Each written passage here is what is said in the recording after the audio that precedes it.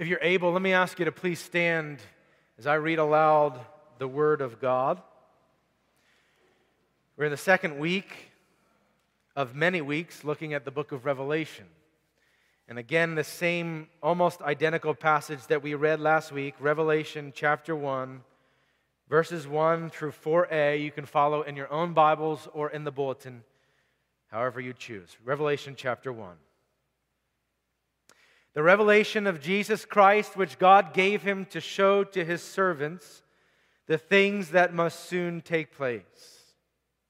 He made it known by sending his angel to his servant John, who bore witness to the word of God and to the testimony of Jesus Christ, even to all that he saw.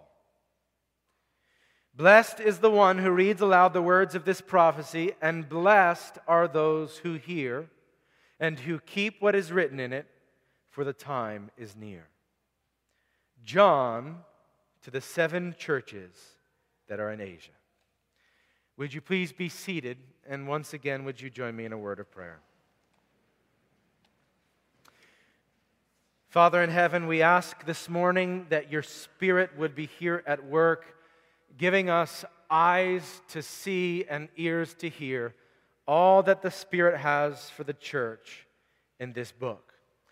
We ask, Lord God, that whatever are our preconceived notions that are not born out of your word by the work of your Spirit, that you would help us to disown those things.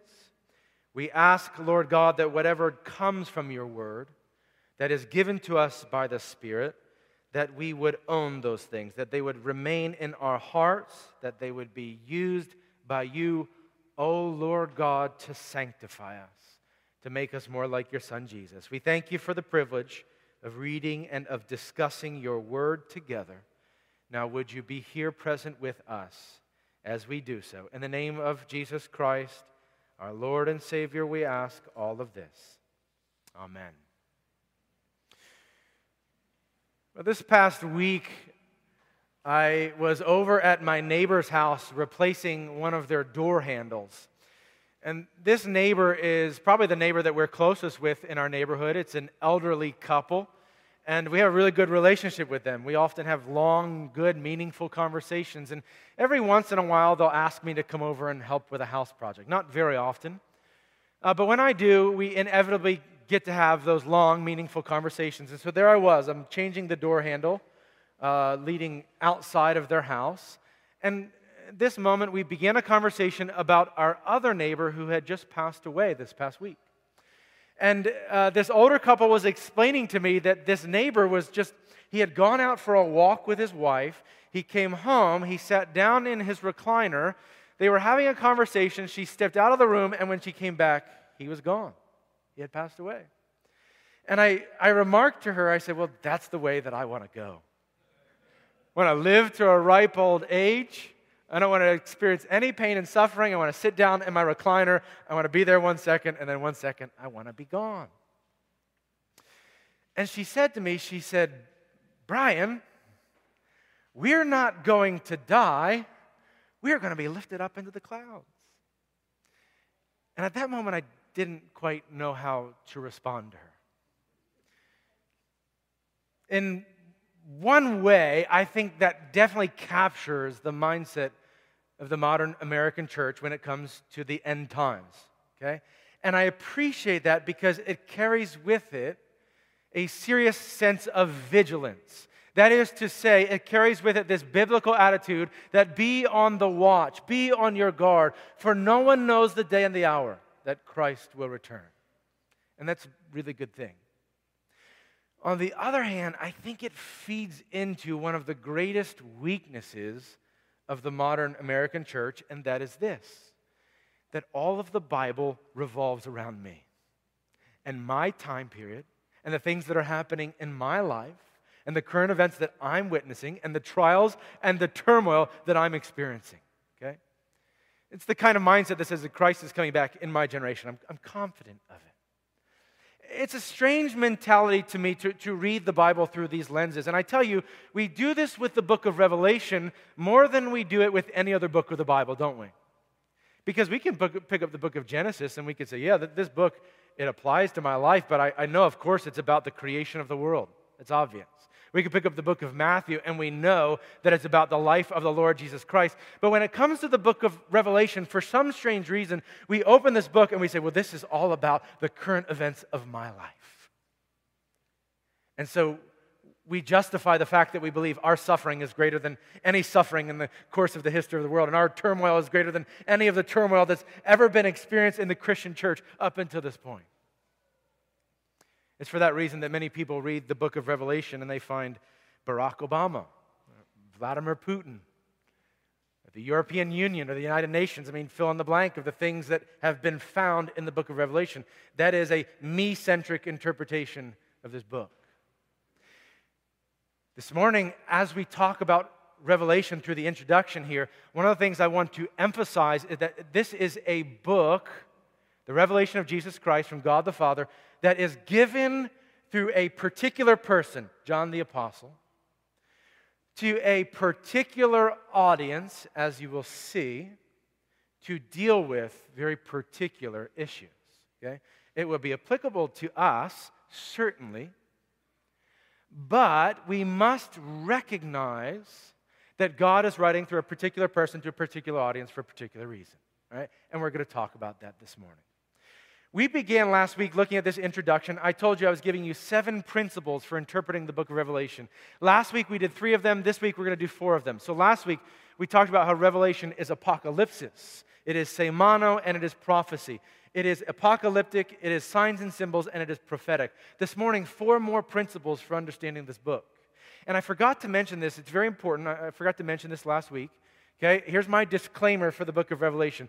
There's a high probability that over the next 6 months, I'm going to offend at least some of you, okay?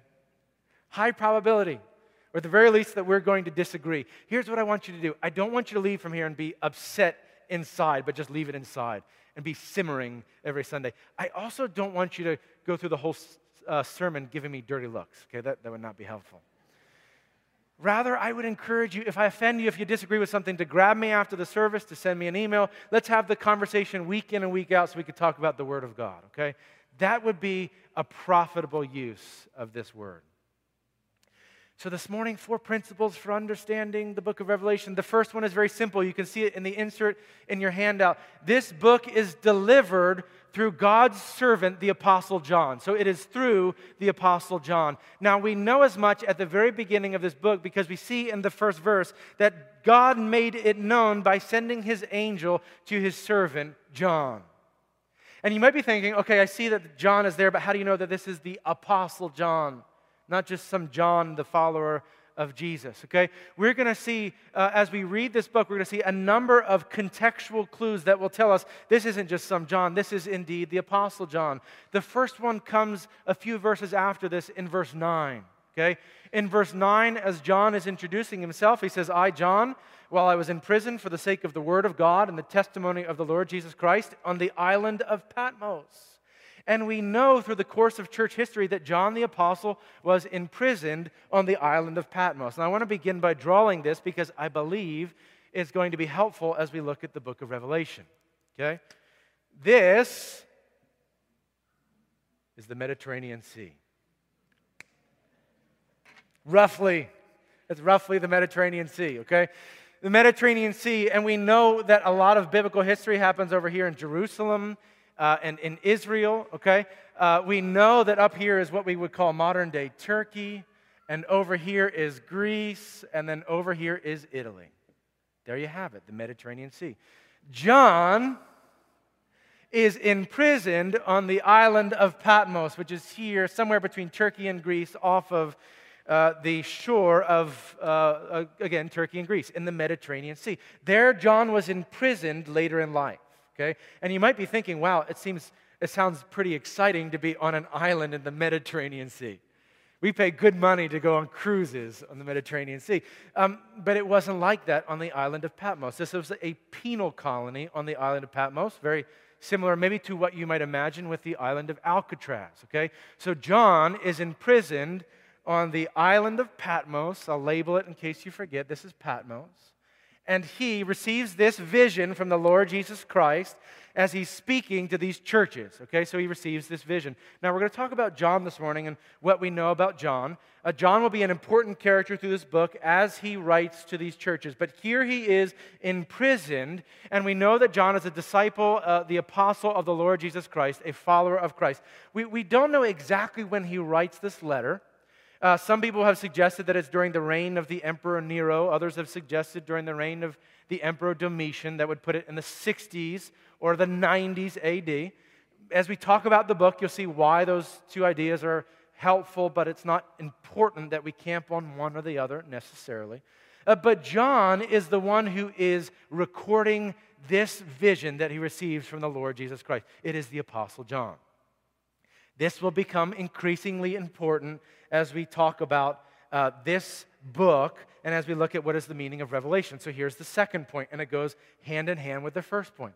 Not only is this book written by someone, but it is also written to someone, okay? Now we get this kind of broad category in verse 1. It says that is the revelation of Jesus Christ, which God gave him to show to his servants, okay? So broadly speaking, the book of Revelation is addressed to the servants of God. You're very familiar with that word. It's the Greek word doulos. It's often used in Scripture. It is synonymous with the church. It is those who are subservient or submissive to the Lord Jesus Christ. And so this book is in one breath broadly addressed to all the church. Now that goes hand in hand with what we said last week. It's understandable. That is, a child can read it, a grown-up can read it, a new believer, an old believer, and they all can comprehend something of what's happening in the book of Revelation.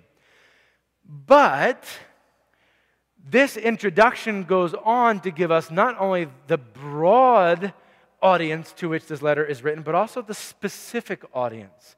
And we begin seeing that in verse 4. That's why it was included at the end of the reading this morning. It says, John, to the 7 churches that are in Asia. John, to the 7 churches that are in Asia.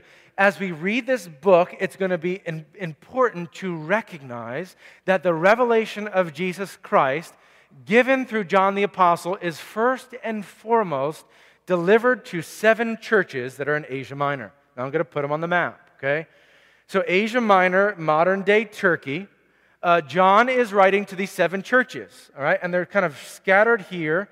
1, 2, 3, 4, 5, 6, 7. They're scattered here in a little bit of a semicircle, and that is part of the nature of this letter is that it was a circular letter. So it was sent from church to church to church. It was read aloud, and then it was passed along to the next church. John lists them in the order that they actually would have been delivered to. So you have Ephesus, Smyrna, Pergamum, Thyatira, Sardis, Philadelphia, and Laodicea in that order. So as we read chapters 2 and chapters 3, and we read an address to Ephesus, and then we read to Smyrna, that's actually the order that the letter would have been delivered to them. They would have listened, they would have recorded, and they would have passed the letter along to the other churches. Okay? So first and foremost, as we talk about Revelation, we have to recognize that this is a letter to 7 particular churches in Asia Minor. I have to tell you, I think a little bit of history is important then for understanding why it's so significant to mention these 7 churches. Okay? So let's give a little bit of history on the Apostle John. You remember the Apostle John? You probably roughly know the details of his life. He begins following the Lord Jesus. It's recorded early in the Gospels, and John is well known by most historians as the youngest disciple of all the disciples. Okay? It is believed by many people today that John, when he begins following Jesus, is maybe 12 or 13 years old. Yeah, really young. Maybe as old as 14, I don't know, but he's a young guy. He's the youngest of the disciples, okay? We also know that as time goes on and we talk about this book of Revelation, John will be the last living apostle of all the apostles. So he also lives a very long life. We'll talk about the end of his life in a moment. John, though, he appears, first of all, in the northern parts of Israel. We see him there near Galilee, and then he comes down with Jesus into Jerusalem. And you remember one of the last things that Jesus says to John? He commissions John, his beloved disciple, to care for his mother. Okay? So Jesus asked John to care for Mary. And what we know from church history is that John cares for Mary in Jerusalem and in Israel until the time of her death, sometime in the 40s AD. Okay, so John stays there after Jesus ascends into heaven and he cares for Mary. After that time period, John goes up, and this is what he does. Okay, sometime in the middle of the 40s, he goes up and he becomes the pastor of the church of Ephesus. Okay, so John becomes the pastor of the church in Ephesus. There's a church that had Christians that were there. The church had been planted, and John now becomes the pastor of that church. John remains the pastor of that congregation until the time of his death, sometime around 98 or 102 AD. I was about to say BC. That'd be incorrect. Okay? So John, who leaves in the 40s, becomes the pastor of Ephesus, remains there as the pastor for another 50 or 55 years. That's amazing. And so John pastors there in Ephesus at this church. Okay? And if you're wondering, how do we know that? We know that for a variety of reasons. One of the really great indicators that this is happening is you read through the book of Acts, you get to Acts chapter 13, and there's John, and John's in Acts chapter 14. And somewhere in Acts 14, John kind of drops off the map, and we don't see him through the rest of the book. He's not at the Jerusalem Council in Acts 15, which would have happened in 48 AD. He's not there, and then church history records the fact he's not there because he had left to go to Asia Minor to plant the church, okay? As John is the pastor in Ephesus, he is intimately involved in the work of planting churches in Smyrna and in Pergamum and Thyatira and Sardis and Philadelphia and Laodicea, okay? So much so that, let me tell you something, as John writes to these 7 churches, I can tell you beyond a shadow of a doubt that they identified him as their beloved pastor, okay? The one that they dearly loved, responsible for delivering to them the Word of God, the gospel of Jesus Christ, who was faithfully with them in the midst of persecution and is now imprisoned on the island of Patmos. Right? So how does that help us to understand the book of Revelation? Okay? Well, it's a significant detail that tells us a number of things about the historical content or context of the letter that is being delivered to these 7 churches. You see, if we're to understand the book, we must understand the history and the context of what was happening when this letter was first delivered. Gerhard Voss put it like this. He says, no one will be able to handle the Word of God more effectually than he to whom the treasured chambers of its historic meaning have been opened up. Okay? And you see what he means there. We won't be able to rightly discern the Word of God until we understand what God was saying to the audience to which this letter was delivered. So it is important to us to begin to ask questions. What was happening in these 7 churches, and why does God address them with this revelation of the Lord Jesus Christ? Let me give you, as we talk through this book, we'll talk about a number of things that are happening to the churches in Asia Minor, but let me give you a little bit of a flavor or a feel of what was happening at this moment to the churches in Asia Minor. These 7 churches that John pastored. Okay? Whether we believe that John is writing in the 60s or the 90s AD, it is a time period that will be defined by mass persecution of the Christian church. Okay? Tacitus, the historian, who's not a Christian, but he records the details of what was happening to the Christians at this time. He says that the persecution began in mass upon the burning of Rome. And Nero, the emperor, he blames the Christians at that point.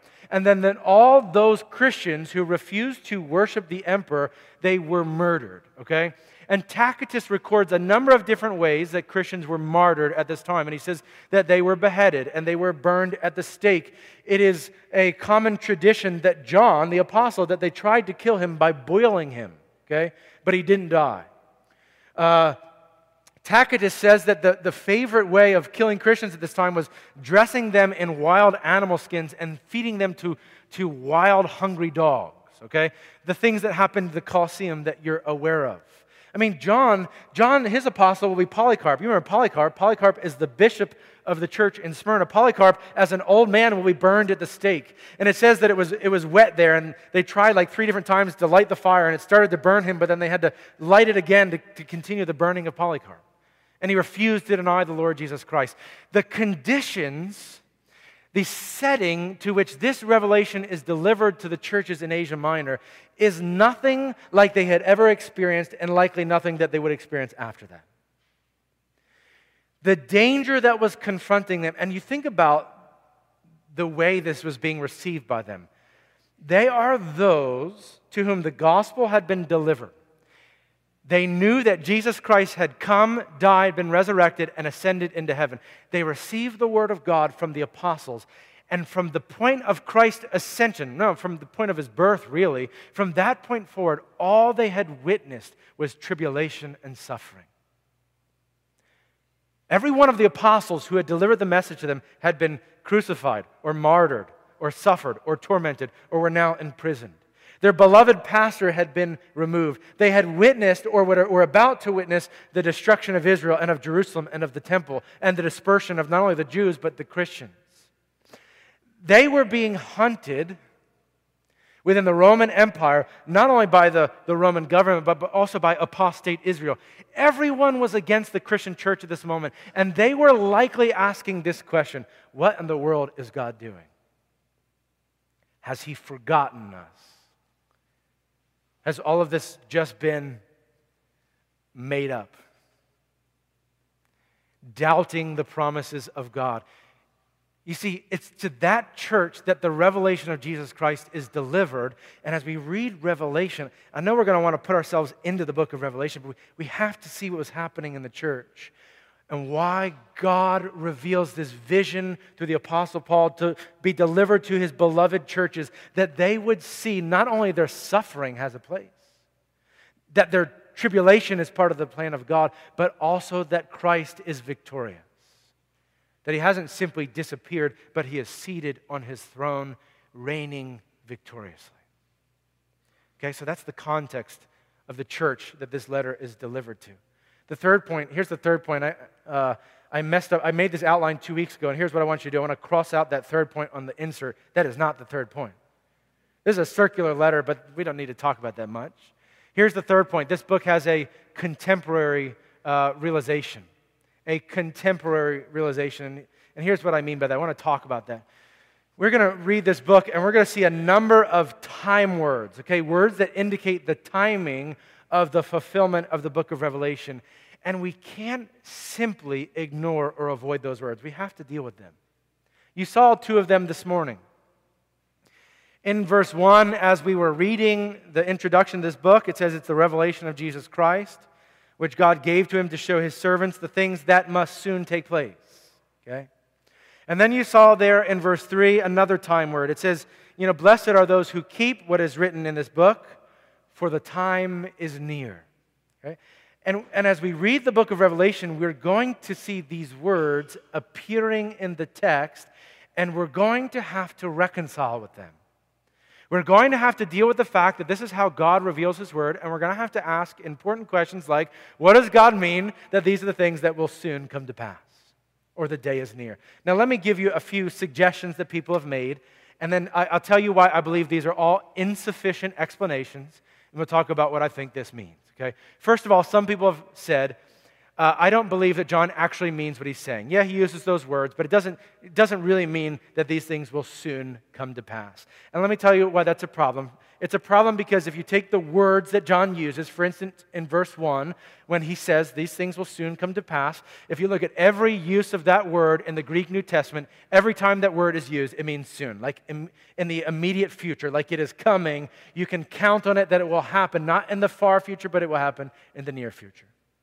In Acts chapter 24, Festus, he's saying that he wants to go to Caesarea to see Paul, and the text is translated, I will come to see you shortly.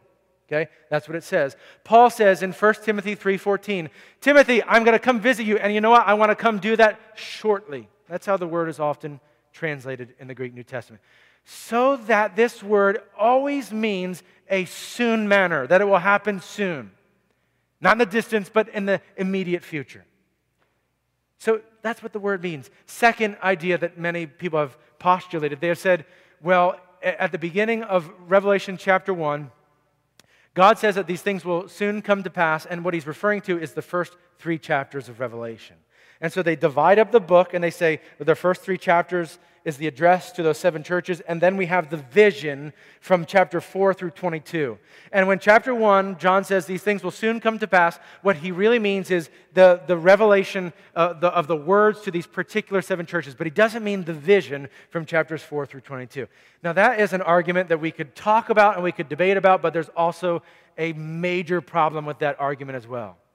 Because as you go through the book of Revelation, you're going to see these words pop up again and again. For instance, we get to the end of the book, Revelation chapter 22. The angel says to John, as the vision is concluded, he says, do not seal up the words of this revelation, do not seal up the words of this vision, for the day is near. Okay, that's the end of the book. As a matter of fact, then, we have a book that is bookended by instructions that these things will soon come to pass. The day is near. These things will soon come to pass.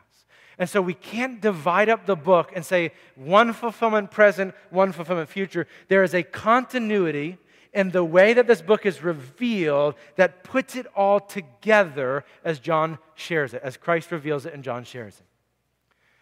Some other people have suggested that maybe what this means is to God, a day is an hour and an hour is 1,000 years. You've heard that before as well, right? Okay. Now, I don't know if you've thought through that argument very long, but that also is problematic, probably the most problematic of all the arguments. Because when God reveals himself and he says, a day to me is 1,000 years and 1,000 years is like a day, he is speaking in a very poetic way, revealing to his hearers that he is omniscient and omnipresent, that he stands outside of time, that he's not bound by time or space, and it speaks of God's character and it's beautiful. But that's not what's going on in the first chapter of Revelation. You look at the context. God is not speaking here trying to describe something about his character, is he? Rather, he's speaking to the 7 churches, and it is clear that he's telling them, be prepared. These things are about to happen.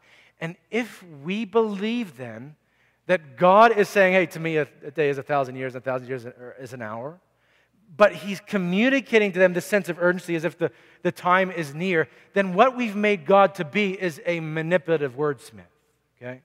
That he uses his words to communicate one message when he really means something else. That he has impressed upon the original hearers, the time is near, these things are about to happen. Oh, but I really meant it was 1,000 years, okay? Gotcha. That, dare I say, is a hermeneutical slippery slope. It is a dangerous place to be if you read God's revelation and you can't make sense of it, so therefore you make it say something else, okay? I don't think we want to go there. Maybe we do. Maybe we'll have that conversation afterwards, but I don't think we want to go there. See, here's the thing. I think the most plain, easiest reading of what we just read is the right reading of the text. I think when God says these things will soon come to pass, that when he says the day is near, that in Matthew 24, when he's revealing the same thing, he says to those who are listening, he says, this generation will surely not pass away until all these things have come to pass. I think when God says that he actually means that. It's the easiest, most logical reading of the text. So one of the things we're going to find, and I know we're going to struggle with it, is that this book of Revelation has a lot of fulfillment with the contemporary audience. And I say a lot because there are always things within Scripture that are future, and we will find those things in this book as well. That'll be part of our job over the next 6 months. But this book is fulfilled largely in the contemporary audience. Okay? And I know we're going to struggle with that. Why do we struggle with that? I don't know. I think it's partly because we have always found ourselves in the book of Revelation. We've always found this to be a book about our time and our circumstances. But let me suggest to you something. One of the questions that you might have is, well, if this book has been fulfilled in the first century and largely had to do with the churches in Asia Minor, then what does it have to say to us? How does it apply to us? I do believe it applies to you, and we'll kind of end this morning by talking about that. But let me ask you a more important question. If this book has to do with 21st century America, then what does it have to do with the churches in Asia Minor? It has nothing to do with them. If this book is all about Apache helicopters and nuclear war, then how in the world were the churches that were suffering at this moment to which this letter is written, how in the world were they supposed to make sense of it? What application does it have for them? One commentator put it like this. He said, If this book spoke, as some would have us believe, of the Huns and of Goths and of Saracens and of medieval emperors and of popes and of the Protestant Reformation and of the French Revolution, what possible interest or meaning could it have for the Christian churches of Ephesus and Smyrna? That's an important question for us to ask, okay? Let me make a humble suggestion, I hope, that will help us as we talk about this book.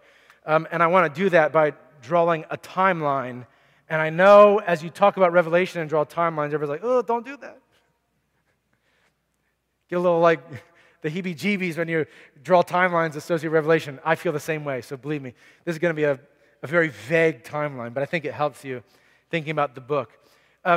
We have to understand the book of Revelation, as I said last week, through the Old Testament prophets, okay?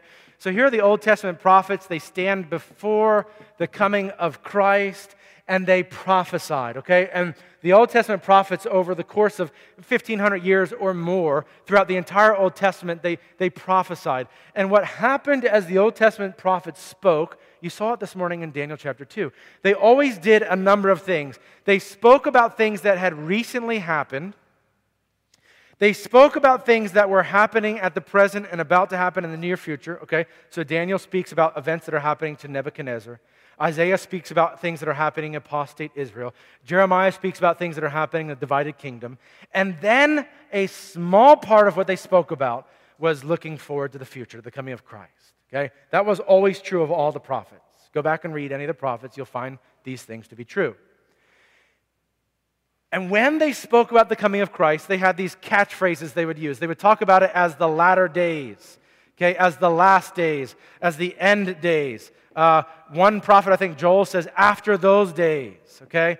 Those are the phrases that you knew they were using to speak about the future coming of the Messiah, okay? Those phrases are used. Now what happens is we get into the New Testament, and the writers of the New Testament speak about the time of Christ forward as the last days, okay? That the coming of Christ initiates or inaugurates the end of days. That's what the writer of Hebrews means. When in Hebrews chapter 1, the writer of Hebrews says, in former times God spoke to us through the prophets, but in these last days He has spoken to us through His Son, Jesus Christ. Okay? So the New Testament views the coming of Christ through His resurrection and ascension as these are now the end days. What you see importantly is that we're living in the end days as was the first century Christians. Okay? The church in Asia Minor, just like the church in Lynchburg. Mercy Presbyterian Church.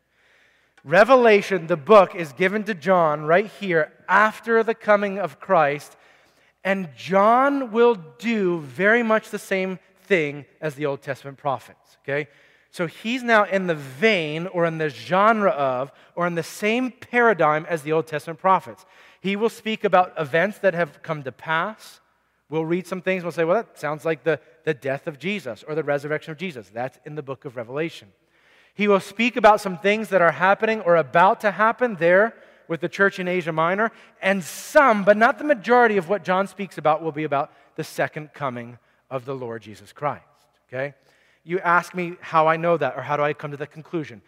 As we go through this book, you're going to see example after example after example. I'll give you one, and then we'll just kind of move off this point. In Daniel chapter 12, when the angel is giving a vision to Daniel, you know what he says to Daniel? He says to Daniel, bind up these words and seal them, close them up, for the time of the end is not near. Okay, that's Daniel chapter 12, verse 4. If you go to the end of this book, what does the angel say to John at the end of this book? He uses the same language, but he tweaks a little bit. What does he say? He says to John, do not bind up the words of this book. Do not seal them, not for the end is not near, but what does he say? For the day is near. Okay? There's a point when, by understanding the Old Testament prophets, we're able to begin to make sense of what's happening in the book of Revelation. The angel said to Daniel, bind up these words, for the end is not near. The angel says to John, do not bind up these words, for the day is near. You see there, John, receiving the revelation of the Lord Jesus Christ, finds himself at the moment, or immersed in the moment of the end times, the end days, okay? The revelation of Jesus Christ. So as we look at this book, we are going to find that much of what we talk about describes the death and resurrection of the Lord Jesus Christ, His ascension, His being seated on the throne. It references and talks about the suffering and the persecution that was happening to the church in Asia Minor. And it will also speak about the final second coming of the Lord Jesus Christ. All of these things can be found in the book. Now, again, you might be asking the question, then, well, how is it applicable to us? It's applicable to us like any other book of the Bible. The Bible is not about us, but it is given to us, okay? It is not about us, but it certainly is applicable to our lives, isn't it? For the Word of God is living and active, all of it.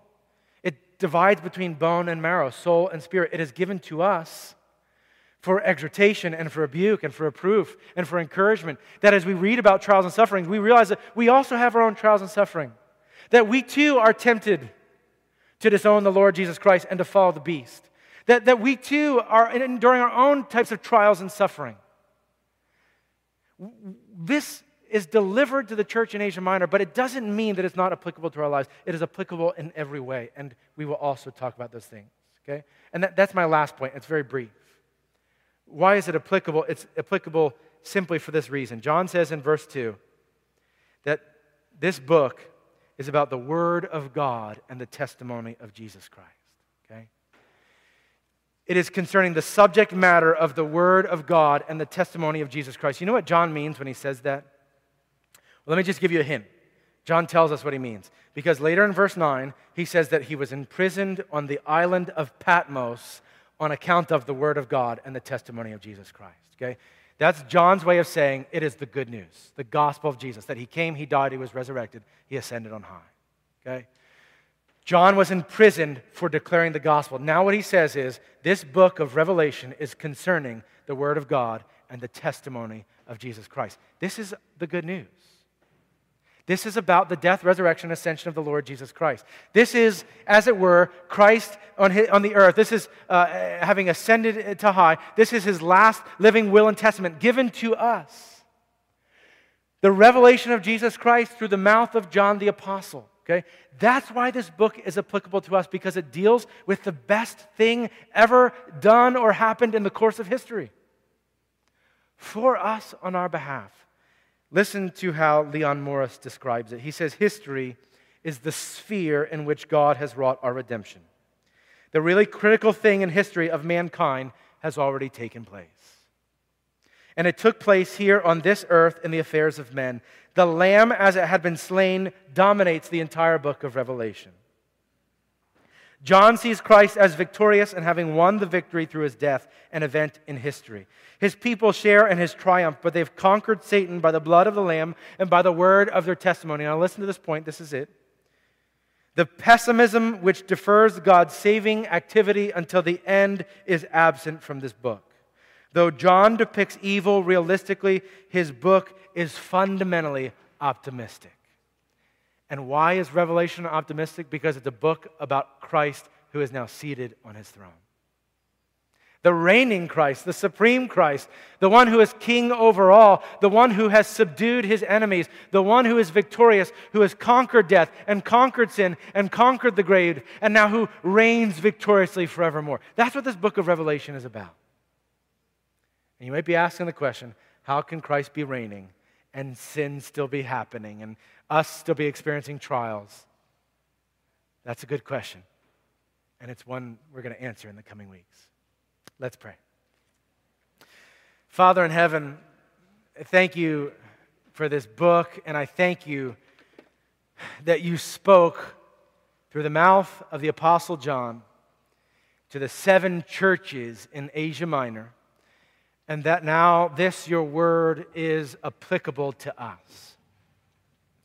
And so we ask our Father that you would, by your Spirit, reveal to us all that you have for us. That we would know not only there's a purpose for our trials and our suffering, but also that your Son, Jesus Christ, is victorious. That he now sits on his throne, that he now reigns from heaven, that his blood has covered our sin, and that we are simply waiting for the final realization of everything that is true in heaven and true in the church and true in our hearts. We thank you that you care so much for us that you sent your Son. And we ask this morning that we would worship you in spirit and in truth through the Lamb who was slain, our Lord and Savior, Jesus Christ. We ask all of this in his name. Amen.